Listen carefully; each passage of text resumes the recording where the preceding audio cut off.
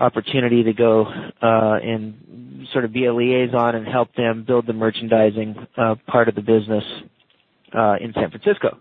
And I did that for probably about a year and a half, and we raised a total of about $18 million for that company, and then of course, had a planned IPO and everything else, but then things didn't work out. Let me just backtrack a bit if I can. You Sure. started off in the middle of a bunch of high level stuff. I mean, how did you come from nowhere? Like, where did you come from? Like, how old are you, and where did you grow up, and how did you get in at this kind of level? I mean, that's pretty impressive. Yeah, so I'm 34. I moved out straight out from college. You want the exact details? I followed a girl who I met in college. I went to school at Boston College. Was she cute? And she was very cute. Not with her anymore. Married now. No, she followed her out here and ended up, my father was actually in an elevator. I think he was in the Bahamas. He was in an elevator with a gentleman who he had met, and was involved in some other business related things. I have a family business up in Canada, that's a 100-year-old business, and they have a technology fund that they invest in certain companies and certain things, and so it was made known. What kind of business is your 100-year-old business? Well, there's a bunch of different companies in the portfolio. It's oil and gas, real estate, broadcasting, manufacturing, insurance. So a bit of everything. That's about it. Yeah.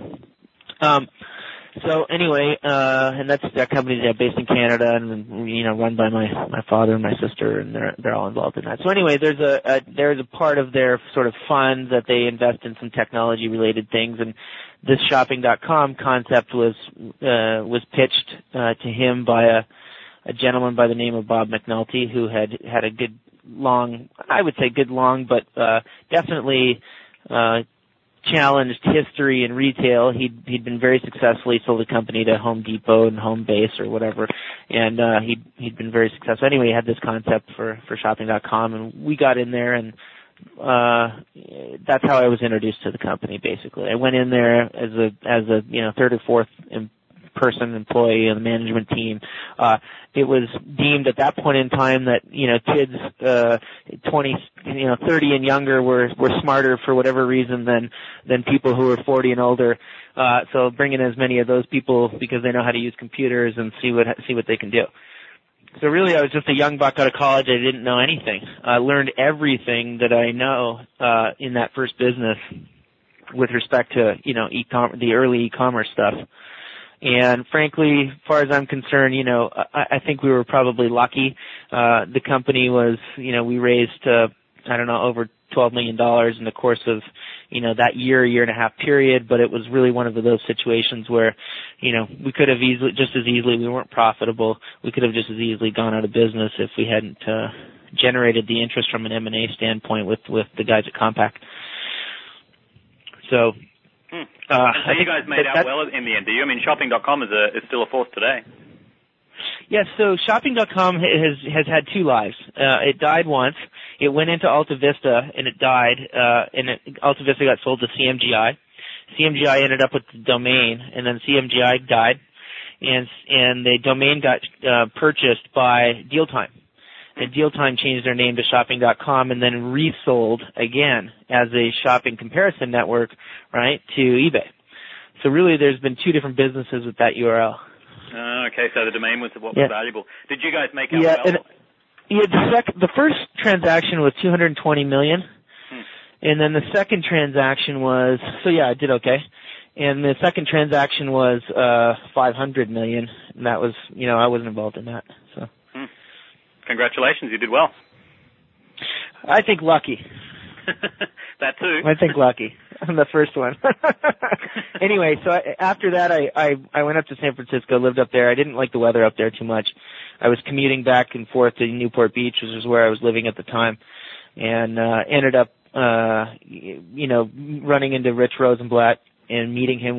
I had made an investment in a company called drcoop.com, and at the time, Richard had just sold iMall to Excite at Home for I think north of $500 million.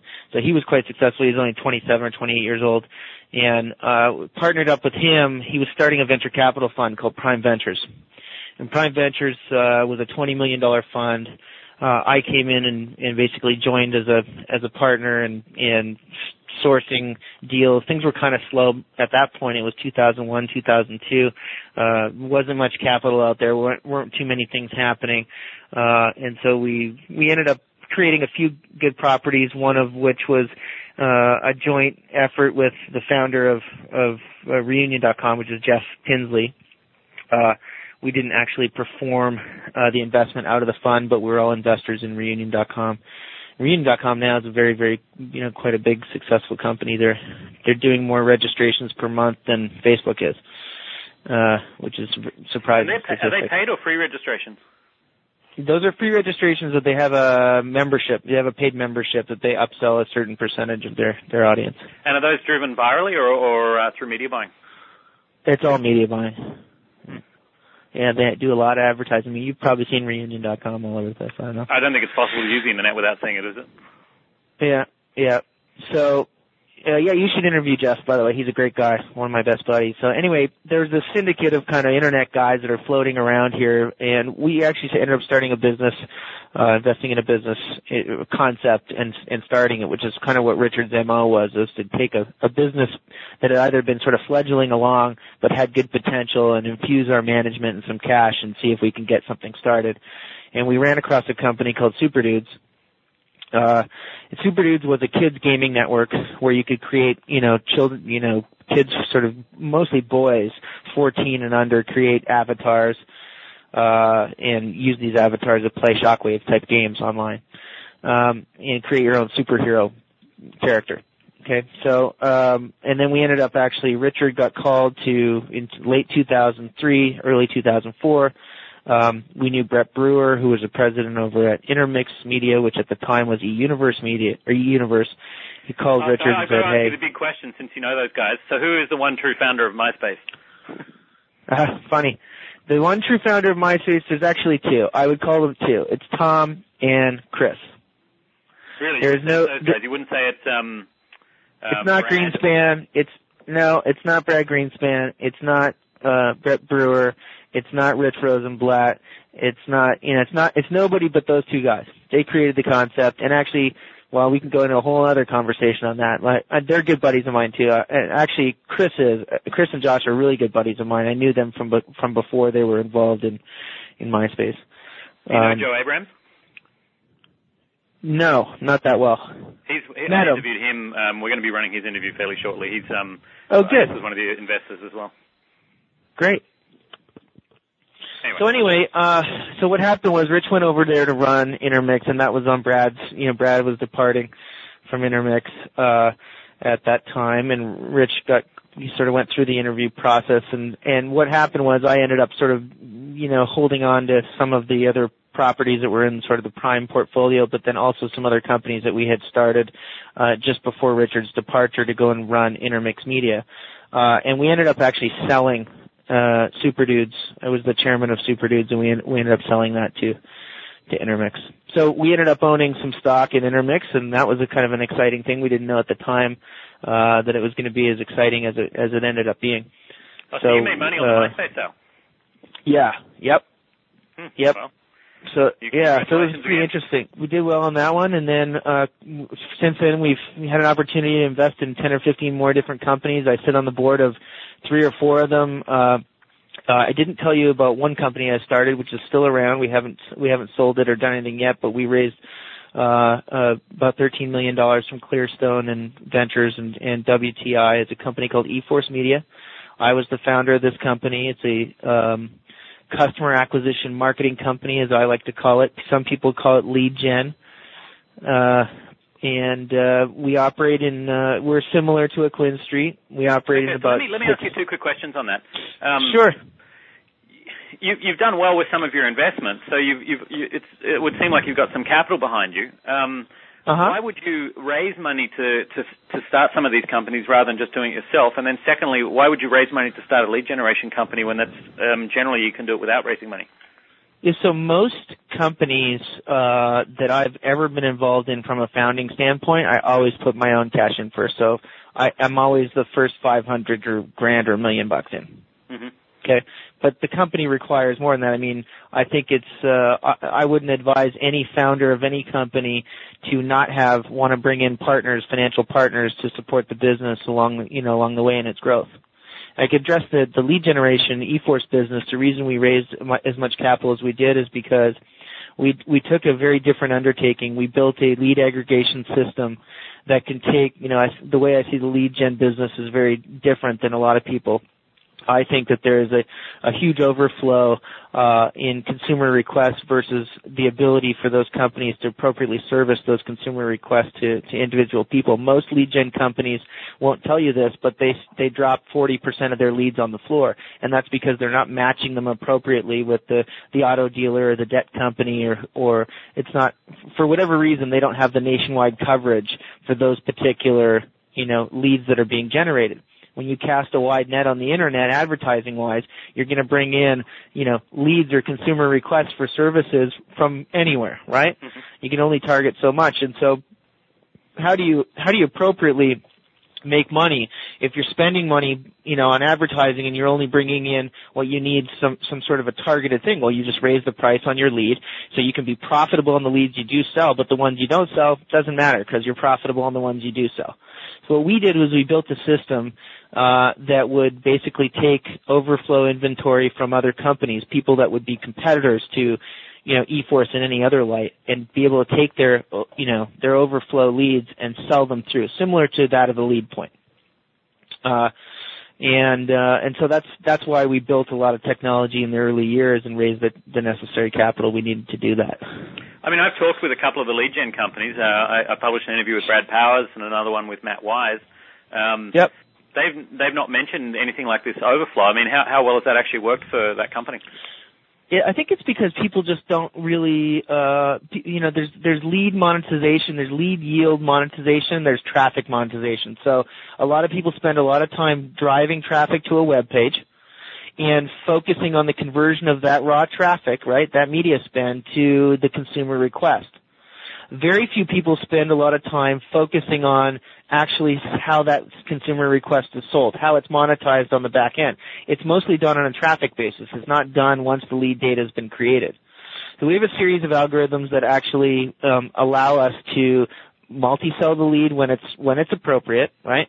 And then also be able to directly, sell them into other networks that have coverage in those specific areas. So if somebody's buying a yellow Mustang on a Tuesday in Arkansas, we'll know where that dealer is. AutoBytel might not even know where that dealer is, right? But Price Wheels probably does. And so the fact of the matter is we can be kind of almost like a Switzerland from a lead standpoint, because AutoBytel isn't going to trade leads with Price Wheels. Right, we can go to all the aggregators and actually service all the aggregators. They're going to dump all their overflow inventory into us. We do have 100 sites. We do generate our own leads in all of these industries. Auto is our biggest business currently, so we have. There's some good opportunities there. I think that the technology that we built is definitely something that needs to be sold into the market a little bit more. LeadPoint has done a pretty good job of marketing themselves to the smaller publisher, or to the smaller lead generator. I think that we're probably more a group that needs to focus, and we're still in the building process, so we need to focus a little bit more on positioning the business to work with other larger companies. QuinStreet, well, if you need to get through to some of those guys, let me know. Yeah, I know a lot of AdTrack. I know the guys in the business and stuff, although I haven't been involved. So I was the CEO of the business for the first couple of years. And then I handed the reins over to a guy by the name of Andy Mazzarella. And Andy was Richard's partner at iMall. And so he was quite successful in that deal. And he wanted to come in, and we sort of cut a deal to have him come in and act as CEO, and I moved up to chairman. And it was really because I'd fallen in love with this concept of, after MySpace had sold, and I was looking at the growth of these things, and Facebook was sort of bubbling up, and I thought, gosh, this whole e-commerce industry is really going to blow up in a peer-to-peer manner in some capacity. And who's going to be there? Who's going to be sophisticated enough to offer people, the tools to be able to transact online? leveraging these social networks, and that's what I really fell in love with very quickly. And so it was good that Andy came in to run the company, and he's been sort of instrumental in continuing to grow the company. eForce just recently purchased a company called Alina. Alina was a former Intermix company. It's a product marketing company. I don't know if you've ever heard of Hydroderm. They market products. So they bought the assets that were left over when the MySpace sale happened. That's correct. Yep. But Hydroderm, I don't see it around anymore. Is it still around? Sure. Yeah, it's a $40-50 million a year business. Okay. Yeah. And that's actually a part of the eForce. eForce. Yeah. eForce. Yeah. Oh, okay. Just another question on the lead gen stuff. I mean, that's such a competitive space. I mean, a lot of those guys are getting absolutely crushed as margins are shrinking and all that kind of stuff. It would seem to me that if there is a lot of space, a lot of wastage with leads and getting them to the floors, that those guys would be working on that. Or is this a big opportunity they're all missing? Well, it took a lot of sophisticated technology building, and then a lot of network building. So we had to actually build a client base that is by and large pretty big. Now, when you're in one particular vertical, and people categorize lead gen as, well, here's what's happening with the industry, but the reality is just a huge number of people were involved in financial services and subprime, mortgage, and those are the people that got seriously crushed. The people in auto aren't doing that bad. The people in debt are doing great. Cash advance has taken a little bit of a dip, and, education seems to be kind of relatively consistent. So I think that and it's really just a function of what vertical or what industry you're in, how much you applied to that vertical or industry. I think it's an addictive business, so you get into a situation where you pick up the big, mortgage client and they give you $1 million a month, and hey, where else are you going to focus your energy when you've got one guy who's offering you $1 million every month? I mean, it's that kind of a business these guys all start out small, right? They don't raise a ton of capital. They start out with 2 or 3 guys running some websites, driving some traffic, generating some leads. So they don't have the opportunity to look sort of beyond that $1 million paycheck every month. And frankly, why would you? So the industry is comprised of, 70-80% of the industry is comprised of these companies. I mean, the guys that are making $10 million a year, and they're sitting at home in their underwear and just cranking out, marketing to drive traffic to a couple of pages and peddle leads. Right. That's not a sophisticated way to run a lead gen business, So you wanted to take a step back, because that ties into my other question of raising capital again. So you'd rather be able to take a longer view, do it with raising capital, and hopefully take a bigger shot at it. Yeah, definitely. Because then the other point to that is that various people I've been speaking with are suggesting that the venture capital model is running into trouble. I mean, I saw in the Wall Street Journal yesterday there was an article about Sequoia and how they're starting to look into doing stuff like managing endowment-type funds and things like that. Do you see a long-term model for venture capital? Yeah, absolutely. Absolutely. There's no question. Not only is venture capital getting hurt by the way they operate, but they're becoming less interesting from an entrepreneur standpoint. And that in and of itself is a whole other conversation. I can tell you about something that I'm getting involved in, which is more public venture capital, which is really a real interesting business that I really have sort of fallen for, simply because I've done the venture capital route, and it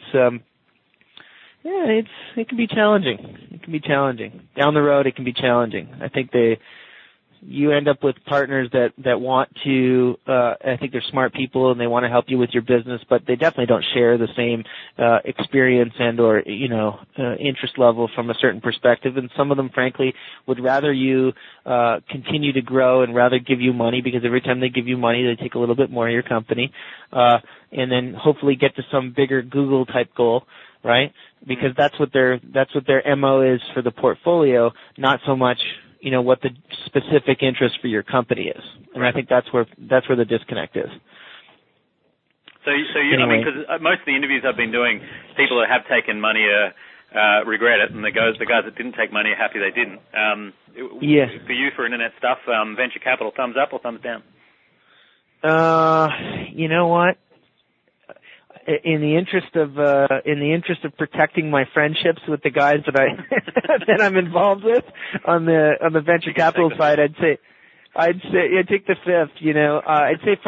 I'll tell you what. My advice, here's the best way to structure this. My advice to an entrepreneur is analyze it closely. Don't just chase, don't just find the first paycheck that's sort of, flashed in front of your face, because there's probably a good opportunity for capital outside of, a venture capital for a small entrepreneur might be a really comfortable type environment to initially move into, because you've got a lot of support and people on your board and people that have good advice and everything else. But the reality is, once you grow in the business, they're not as appealing to have there, especially if you're trying to maneuver from a valuation standpoint and raising additional capital. It's very challenging. Even major business decisions, strategic moves, partnerships, M&A type activity all become much more challenging, because you signed up for preferences, liquidation preferences with these guys that prevent you from doing certain things down the road. Right. One more quick question on the capital topic, if I may ask you. Sure. What is your opinion on reverse mergers for internet companies today? Well, I'll tell you what. I think it's a very tough spot for some people. I think it's a very smart thing for others. And I know that's a bad answer to a good question. But the best way to describe, and you look at Intermix Media. Intermix Media was good, bad, I don't know. It spawned MySpace, and it was the product of a motorcycle, company reverse merger. I think here's my perspective on it. It's similar to financing. People look at it like, while you're going through the process and you're dealing with, getting into the public market, if you don't have the ability to navigate through the early stages of the public market, it can be a challenging thing. But frankly, once the company's public, there's a whole new world of an investor base out there that's willing to, fund the company. And actually, in today's market, there's a ton of that type of capital, small cap capital out there available for those types of companies. I think people don't really care once you are public. I think the word reverse merger is like lead gen. It's gotten a bad name. But SPACs are... If you're an OTC stock or, the pink sheets, that kind of stuff, it doesn't look good. But my understanding is that it's actually becoming something that is a smart way to cash out and to be able to do M&A type stuff. It is, and there's a ton of capital there. These small investment banks, and there's a billion of them, that have a ton of capital to exercise towards businesses like this, if treated properly. And it is more of an exercise in patience and in strategy than the normal taking a venture capital, signing a check, and signing some paperwork. There's a lot more to the process associated with running a small cap company. But I think that there's a lot of benefit to it. There's no question. I think, that's why I'll share this with you, but that's why I'm looking at, being involved in what I consider a public venture capital, business, that will enable small companies to, that are profitable, obviously, to raise the $10 million they want to raise and take the company public into the public market. And that'll be done by a number of different ways. It could be a reverse merger. It could be just an SB2 filing. It could be a number of different things. But there's definitely companies that are popping up to compete aggressively with venture capital for small business in the internet. Right. Cool. These bankers, they don't have access to the MySpaces or the Facebooks. I mean, in the public market, these guys, none of these companies, Bebo, none of these companies ever get into the public market. They're all sold before. So right. taking some of these exciting businesses and putting them into the public market can be a beneficial thing. Joe Abrams told me they can get 3 to 4 times their valuation if they're public, and then it's a much more public thing, and so that can make a dramatic difference to the stockholders. Yep. Okay. Why don't you tell us about Shop It? Okay. So basically, like I mentioned, I stepped out of the day-to-day role at eForce to construct a plan. Really, this is something I thought eBay should be doing in its evolution. Do I have ADD? You totally have ADD. You couldn't resist starting another company, right? I totally have ADD. I knew it. I mean, I feel like this conversation, I really actually am enjoying the conversation because it's very ADD oriented. Right. Oh, so yeah, pointing at those in glass houses shouldn't throw stones. Is that what you mean? That's right. Yeah, you got me. I've got a little bit of that going on. So I really fell in love with, I saw what, here was this big box retail concept, eToys, Amazon, buy.com, shopping.com, popping up in sort of the late 90s, early 2000s. And then there was this next wave in e-commerce of all these shopping comparison engines, right? PriceGrabber and Shopzilla and all these guys popping up, shopping.com number 2. And they all sold for $500 million, and they're all wildly successful and still growing. And I thought to myself, gosh, the next evolution in commerce, in e-commerce, in this business is going to be something that I believe eBay should be doing, which is a hyper-distributed commerce platform, hyper-distributed commerce world that brings social networking communities, simply because they're the fastest growing communities, but it could be anywhere on the internet. It could be bloggers, could be anything, together from a commerce perspective. And applying the intelligence that brings people together on LinkedIn and on Facebook, and applying that same type of intelligence to put buyers and sellers together in a world that operates similar from a transaction standpoint to the way eBay operates, right? Mm-hmm. So you make offers, you make. It sounds blindingly obvious now that you explain it to me. Why hasn't eBay done that? Well, good question. I'll give you the answer. Okay, here's the short answer. The short answer why eBay hasn't done it is, one, they can't. Social networkers don't like to pay for things. Okay, so they want free stuff. There's 100 million 17-year-olds that are turning 18 next year, all going to be legal, transactional, credit card holding people. But guess what? None of them want to pull out their credit card and pay listing fees or hosting fees or transaction fees. eBay's a public company. They're focused on EBITDA. They're focused on things that prevent them to quickly maneuver into the social networking world. And so they're going to have a very difficult time doing it. But hey, they bought Craigslist for the exact same reason. They couldn't just go out and build a free, classified listing service. So I don't know what that tells you about what. But they got that investment in it, yeah. Yeah, that's right.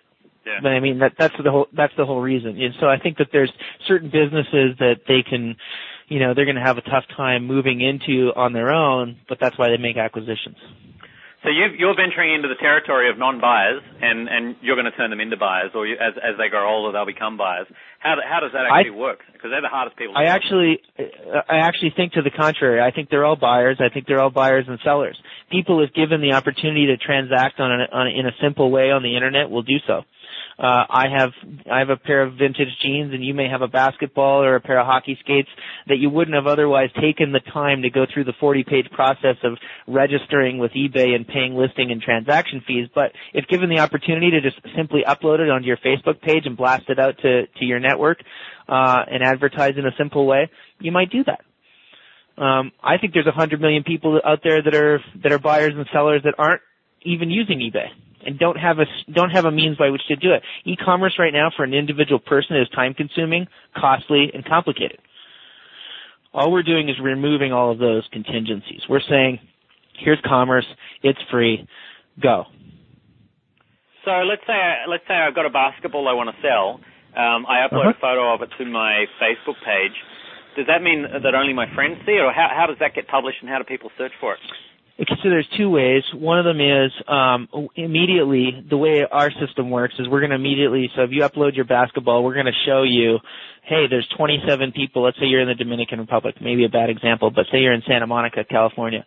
We're going to show you the 25 people in Santa Monica, California that are interested in buying your basketball immediately, that are on Facebook. And we're also going to show you the 38 people that are on MySpace that live in Santa Monica that are interested in buying a basketball. And the only reason is we know all this stuff is because we're extracting all of this information from, one, all the people who've already installed the application on their Facebook or MySpace or Bebo page, but also, two, other publisher networks within those social networks. But how do you know that someone wants to buy? How have they shown intent to buy a basketball in Santa Monica? Okay, so we know where the people live, right? That's pretty obvious. We know where, because, the open APIs from the social networks feed you information about the profile, right? Mm-hmm. So we can say, here's Joe Blow. He lives in Santa Monica. He's 27 years old. He plays for the basketball club of Santa Monica, and he wears Nike shoes, and he drinks Slurpees on Thursdays, and he drinks beer on Friday. I mean, we can gather all that information through other applications and other APIs, right? So we know stuff that about a person that can become commerce-related information. What we can't specifically tell you yet, and we will eventually, is whether this person searched for a basketball before. So if this person was searching for a basketball somewhere, we would have that information, be able to say, hey, here are all the people that have previously searched for basketballs. And so these are the people you should target. And similar to the way Reunion operates in connecting people after they pay, we're going to allow people to buy small incremental units of advertising. To connect to these buyers through other networks. The most important thing to remember about ShopIt is that it's a community-agnostic platform. It operates and connects buyers and sellers from Facebook to MySpace to Bebo to High5 to Zanga, and then obviously a huge blogger world as well. And it synchronizes your profile anywhere you are. So if you're selling something on Bebo, on your store on Bebo, you can launch the application on Facebook, and all your products will show up there. Because the thing with eBay is that, and the same with Google, is they both have buyers searching and demonstrating intent. Whereas I guess you're not going to have that. So that linking of products to buyers is going to be, I guess, the difficult part, is it not? Or am I not understanding something? Yes and no. And let me just describe this. So basically, eBay operates in a walled garden environment, right? So you come to eBay, and because they've got 66 million users in there, buyers and sellers, you can actually pretty quickly list something and find that because of their critical mass, you'll find that there is stuff there. But when eBay first started, I don't know if you've ever seen some of the documentaries on the initial, launch of eBay, but the reality was they were actually going out and putting in, stink bids on certain items internally from the company outwards, just to try to make people feel like there were people bidding on their item. The reality is, oh yeah, absolutely. Because they needed that critical mass. It was just good fortune that they had, they grew quickly and had critical mass, so people could actually buy and sell things and feel like that there was a stuff. So they created what we call a marketplace. We at ShopIt don't have a marketplace, but we don't need a critical mass in order to do that. There could be 150,000 people in our network, and we'll still bring buyers and sellers together in a better way than eBay would. And we'll do that based on information that we have coming from these social networks. And so it's really just applying the connecting of a buyer and seller based on specific data about the seller's item. Know each other, but I want to sell that basketball in Santa Monica. It would look at your profile and say, well, you've registered on MySpace. You've got to put the keyword basketball on your profile. Therefore, when I'm trying to sell it, it'll send some message to you to let you know that I have a basketball for sale. Absolutely. It'll advertise either through one of my applications, or send me a message, and I can have it sent to my mobile phone, or I can have it sent to anywhere. So it's a very, very targeted, specific ad network for e-commerce is basically kind of a way to describe it. How will it not turn in that kind of instance, how will it not turn into spam? I mean, you might mention a basketball on there. There might be 3,000 guys trying to sell basketball stuff in Santa Monica. Sure. And then you'd want to take the keyword off your profile. No, we can actually turn it on and off. So there's a function where you can turn any messaging on and off. And if we're sending it to you via email, we're going to send you a message saying, hey, we noticed you're excited about basketballs. Would you like to hear about, people selling basketballs? And then if you say yes, great. If not, no. It's just targeted advertising. There's no secret recipe there. And so you're interested in scanning everybody's, or you're getting it out of the APIs that they have. So you're getting that. Yeah. That's right. And so they can shut it off at a Facebook level. They can say, no, I don't want to show anybody, make my profile private, blah, blah, blah, those types of things. Or they can shut off specific things. Yeah, I'm involved in horse riding, but I don't really want to tell people or show people about that. And we would message them saying, hey, there's a horse riding club in Santa Monica. There's 45 people that are, buying and selling really connected with these people. And then if you want to, you get connected to them. How many users have you got using it so far? So right now, there's 160,000 stores. Most of them are on Facebook, but we're seeing MySpace is starting to grow pretty quickly. We hope to have 1 million by the end of the year. How many users do you have? That's how many users we have. Oh, is that stores, or to be a store you have to be a user as well? Yeah, to be a user you have to have a store and vice versa. But what they are store application installs. So when you install the application, the Shop It application on your MySpace or your Facebook or your Bebo page. How have you found building Facebook applications like that? Is it working well? We love it. I mean, we're the fastest growing e-commerce application on Facebook. We're about 15 times the size of eBay on Facebook. We're definitely the fastest growing e-commerce business and social networking that we know of. Most of the guys are doing the biggest guy's doing like 100 signups a day. We do an average between 4,000 and 5,000 a day. Oh, really? And that's just virally driven from friends seeing it. Virally driven, yeah. I mean, yeah. Matt loaded the Shop It store. Now Jimmy loads the Shop It store. He's selling this and people are selling stuff. We're noticing that 88% of the people that are installing the store application, it's not just like a poking or a farting or something like this, all these other dumb jokey ones. It's like a real deal. People are treating it like a real business. They're uploading product. 88% of the people within a 2 to 3 day period are actually uploading real product that they want to sell. Can you talk about actual numbers of transactions that are being done on it? I think transaction volume, because we're not making money on transactions, we don't charge transaction fees, so it's not as relevant for us. But transaction volume is probably to the number of, we want to try and maintain anywhere between 10 and 50%. Obviously as we grow up within a certain time period, and we're growing towards that number. It's hard to track in the early stages, simply because right now it's a little bit more of a land grab game, and we want to end up with 5-10 million people in the commerce network, and we're pretty confident we can do that pretty quickly. And so, how do you make money from it? So we have it's an advertising network, right? So similar to the way you would buy a Google keyword as a small advertiser to promote your website in a search engine, you're going to promote your basketball by buying small amounts of advertising, $1, $2, $3.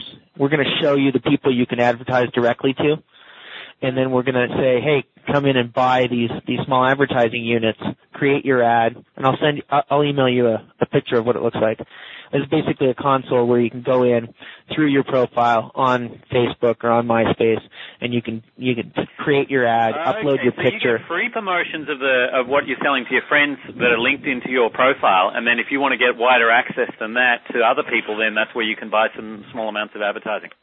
Absolutely correct. So like a big percentage of our audience right now is growing is eBay. We get a lot of eBay power sellers coming in, uploading thousands of products. We put a button on our homepage. It basically says, here, import all of your, eBay catalog in one click. So these guys are just like pouring in because they don't have to pay fees. It costs them nothing to do that. The first thing they want to do with their expendable money is, where do I buy advertising? How do I promote my stuff? I don't have a big network on MySpace, but I want to reach the 150 million people on MySpace. How do I do that? Well, we can do that for you, right? We can take those products you're selling now on eBay, syndicate them out through other publisher networks. We're going to charge you 15-cent CPC for this advertising, and we're going to go out and pay the publisher, 5-cent CPC. So there's a big opportunity there. We want 6 million people spending $1 a week on advertising, and we're going to make it real easy for them. We're going to give them that advertising for free, paid for by partners. We have lead generation opportunities. We have partnerships with companies like Revolution Money, who are going to load their account with $25. So if you sign up with Revolution Money through Shop It, you're going to have a free account with like a PayPal type account with $25 preloaded in it. And guess what? Those are $25 in advertising credits that you can use to buy advertising to target all of these people. So it's free to the user, even that. You know, I have to say that when you first started telling me about this, I thought you were crazy. Yeah. It's making sense now. Okay, good. It's really interesting. Really interesting. Yeah, I mean, I what you just told me, I hear from a lot of people, and frankly, it is a little bit before its time, but watch out, because I'll tell you, if you ask Mark Zuckerberg, I don't want to tell him what I'm up to so much, but I'll tell you why people are signing up so fast on this thing is because there is a world out there that's going to demand free commerce. There's no question, and it's going to be a big one. And this is gonna bite at the ankles of eBay pretty quick in the next 12 months. Yeah, which could be a great acquisition for them. Yep. All right. This is the kind of business where you're going to go to bed tonight, you're going to be thinking about it, and you're going to wake up tomorrow and be like, wow. I'm pretty confident, because that's the way I don't sleep at night sometimes, just thinking about the capacity with which this thing can grow quickly. So. And I guess so your traffic's growing because your Alexa rank's not high right now, and maybe your Alexa rank won't become that high because the traffic's all on the social networks. It's a hyper distributed business, so we exist everywhere. It's not about Shopit.com. Shopit.com would be the walled garden, right?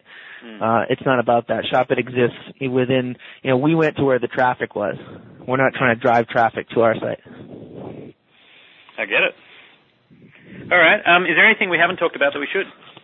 I don't think so. I mean, if something else pops up, you can always, just fire me an email or we can jump on the phone again. I'm trying to think if there's anything else that we should chat about. If something burning sort of pops up that I've missed, I'll most definitely. That'd be cool. Well, Matt, thank you very much for your time. Great.